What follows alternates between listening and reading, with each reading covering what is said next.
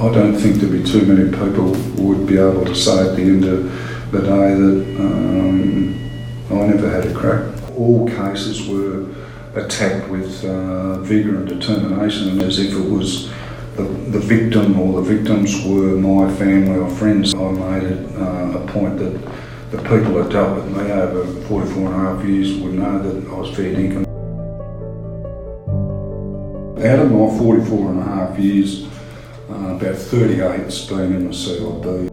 My focus has been on crime investigation, in particular homicide investigation. It was something that I considered the most interesting, the most challenging. When I look at the jobs, I suppose there's words that come to mind are bizarre, gruesome, interesting, challenging and protracted.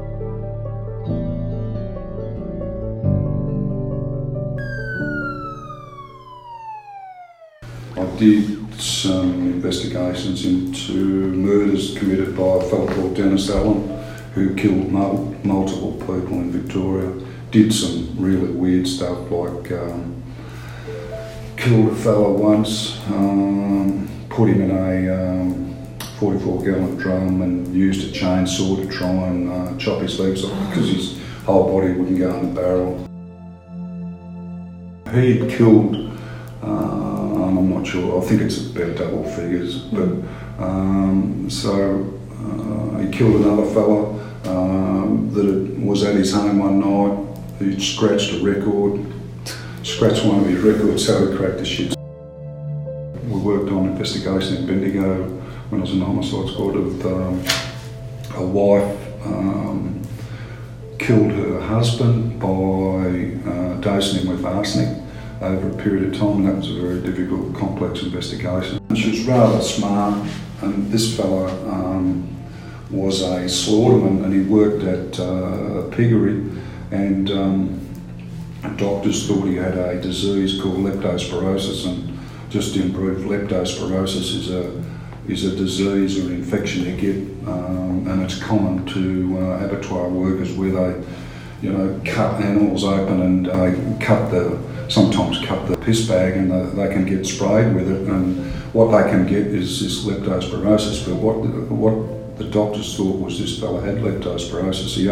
When he died, they did more thorough tests on him and found it wasn't leptospirosis. The symptoms are very similar, but his wife had been dosing him with arsenic over a period of time. Some of the murders were domestic violence. Did one time.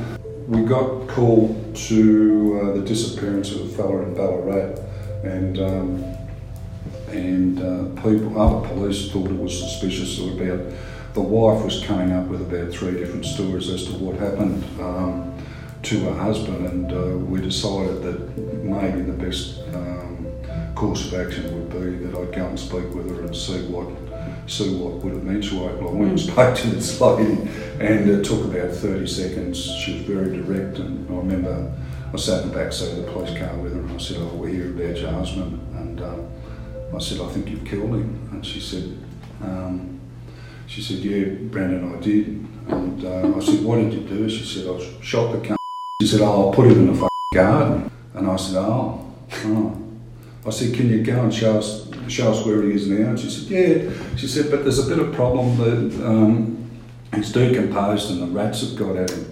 And so it was rather an interesting, and with it was a bit of humour, of course, because she was rather direct and she'd been subjected to really high-end domestic violence. So that was an interesting job. She was able to get off that fall at court. One of the first murders I worked on too in the homicide squad was the murder of an Echuca person. Back in about 1982, a chap called Cyril Ango was a retired elderly fellow, went out fishing in the Murray on his own one day, and a fella come across him and subsequently murdered him. He wanted his motor car. He'd left a farm in Yarrawira, and he come across the farmer and made a very quick decision to steal his motor car, so he waited until the fisherman had come up to the bank, got out of his boat and engaged in some conversation with him, and he then decided to shoot him with a .22 rifle. It had telescopic sights on it, and he shot him to the head once, and that dropped the fella, and he then shot him a second time to put him out of his misery. And he tried to say that at the time he fired the second shot, the body was in the water and essentially New South Wales, so he's trying to avoid being dealt with in Victoria. I worked on that case, and actually that case was dealt with at Shepparton Supreme Court, and it eventually went to the High Court, and it's the binding sort of case that decides the board between Victoria and New South Wales. You know, in my work here now, we deal with a lot of cross-border stuff, so it was interesting, you know, when I had to face a panel to come up here, they asked me questions about my knowledge of the board between Victoria and New South Wales. Little did they know that I knew it all, because I caused I was involved in the High Court decision, so it was a bit of, At nearly just about every station I've been involved in, I've had to deal with the death of a colleague that's taken their own life. When I was in the homicide squad, one of my sergeants took his own life through the pressures that were involved in a very high profile investigation, and couldn't deal with that, so he took his life.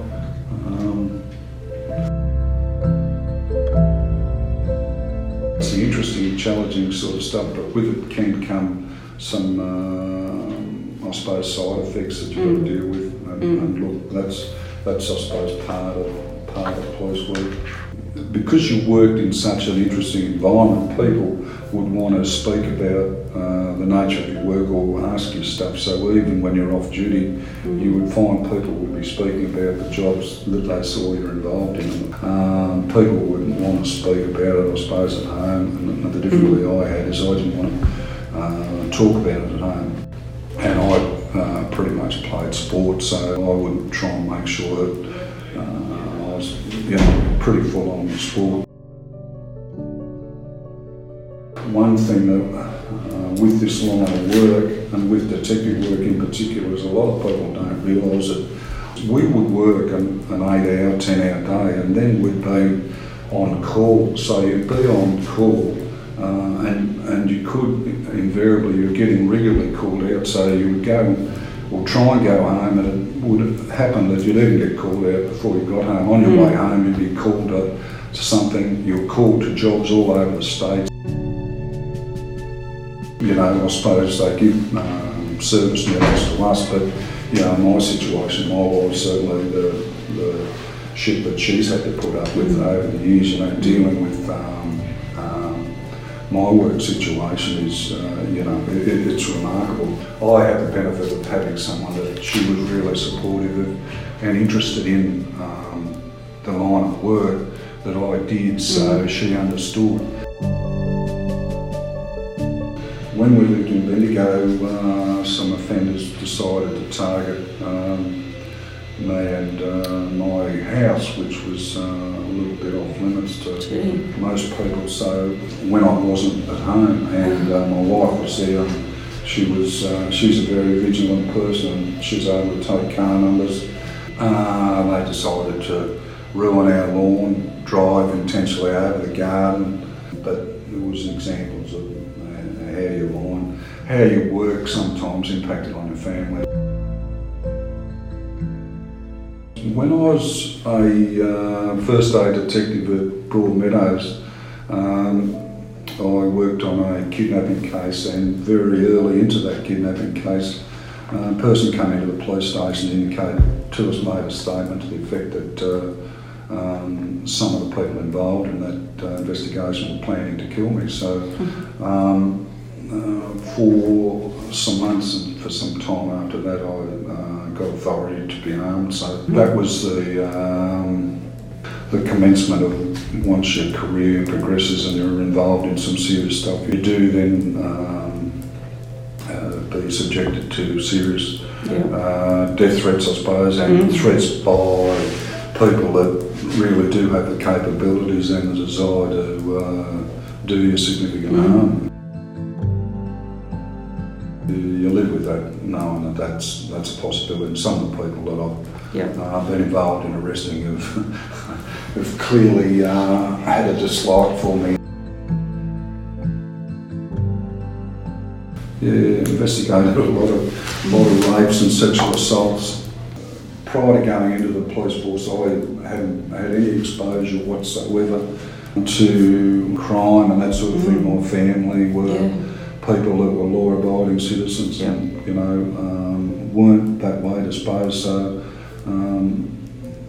what I did to get into the CLB part of it was to go to areas where there were extremely high crime rates and high crime rates so that I could learn and get an exposure to as much variety as possible. The experience I've gained in my 44.5 years is probably quite a lot more than most police would see in 2 or 3 lifetimes, You see all ends of the scale, you see all ranges of the spectrum, and the difficulty is because you deal with so much depravity and so much lawlessness, you've got to be careful of it completely poisoning your mind, and there's a lot of reasons, a lot of varied reasons why people get into crime. And that's one of the things you learn by being a detective over as many years as I have, is the whole range of what motivates people. Committing crime is varied, and some are born into crime, some have crime bestowed on them, some are, find it by accident, some are forced into it. The office here is involved in fighting the crime, trying to, really pull down the crime rates around Campaspe. It's risen at a level that, it has been really disappointing. I remember when I first arrived here in 2011, I said to someone, what's the rate of things like armed robberies here? And someone said to me, it's not too bad, you'll probably get one armed robbery every 6 months. And I'll never forget that in my first week there were 2 armed robberies. Both service stations on the Northern Highway were held up, and we haven't found the offenders for that. I then started to realise that very early on that we had an organised rural crime issue. And we had things like John Deere tractors being stolen on a very organised basis. We had farms being broken into, firearms stolen, and the landscape of what crime is around here is a little bit more involved. The person themselves has got to have the desire to remove themselves from a crime environment, and that can be another component, the lack of mental resolve in a lot of those people that cause them to go back. The difficulty with coming out trying to get employment, and that can be hurdles that they don't want to overcome, so it's easy to go back into crime, and it pays pretty well in the short term. I still get contacted with respect to jobs that are 20 and 30 years old, and I've got matters still in the wind. I know that cases I've worked on are still being investigated by a cold case as we speak. I expect some further phone calls in the future, but it's interesting your emotions about it, because you hope that if it is solved, that it's not something that you might have overlooked before, and you just hope that you've covered everything as best you can. When we worked back in 1982, DNA wasn't an issue. DNA wasn't a forensic tool, so it's not something that we were predominantly looking for other things other than DNA. So a lot of our original exhibits and all that sort of stuff are, it's now getting retested and all that sort of stuff. So the advances in DNA evidence is something that's really come ahead in leaps and bounds. And back at some stage we had a thing called 6-hour realtor, which meant that people in custody had to be dealt with in 6 hours, which was quite ridiculous.